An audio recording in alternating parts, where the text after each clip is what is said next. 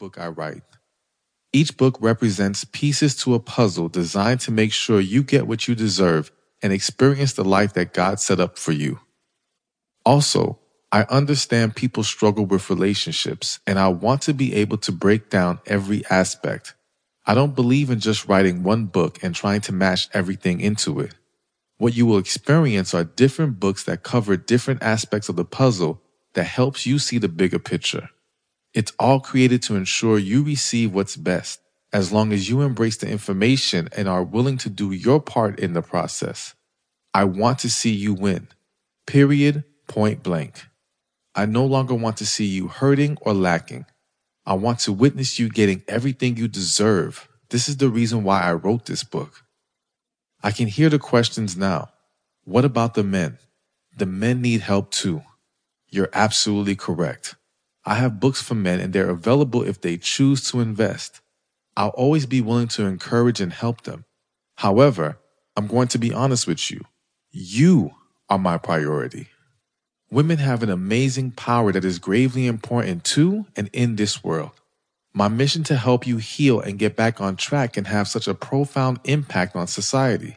You are our mothers, sisters, and wives. Collectively, your influence is greater than you realize. Even if none of those roles apply, be you a friend or in your day-to-day behavior, your energy is huge. I recognize its importance.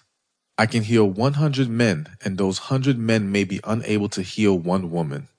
However, I can heal one woman and her energy has the power to impact those 100 men and more.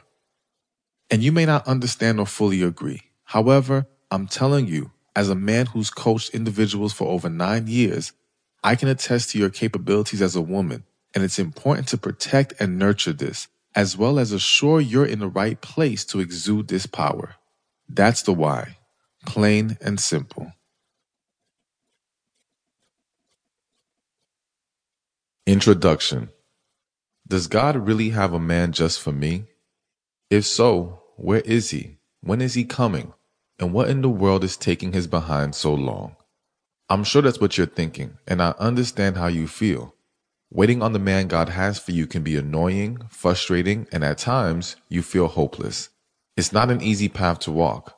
However, when done right, it will, without a doubt, provide the most benefit.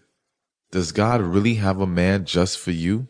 Well, to be honest, the answer is yes and no. No, because your actions can have an impact on whether you receive him or not.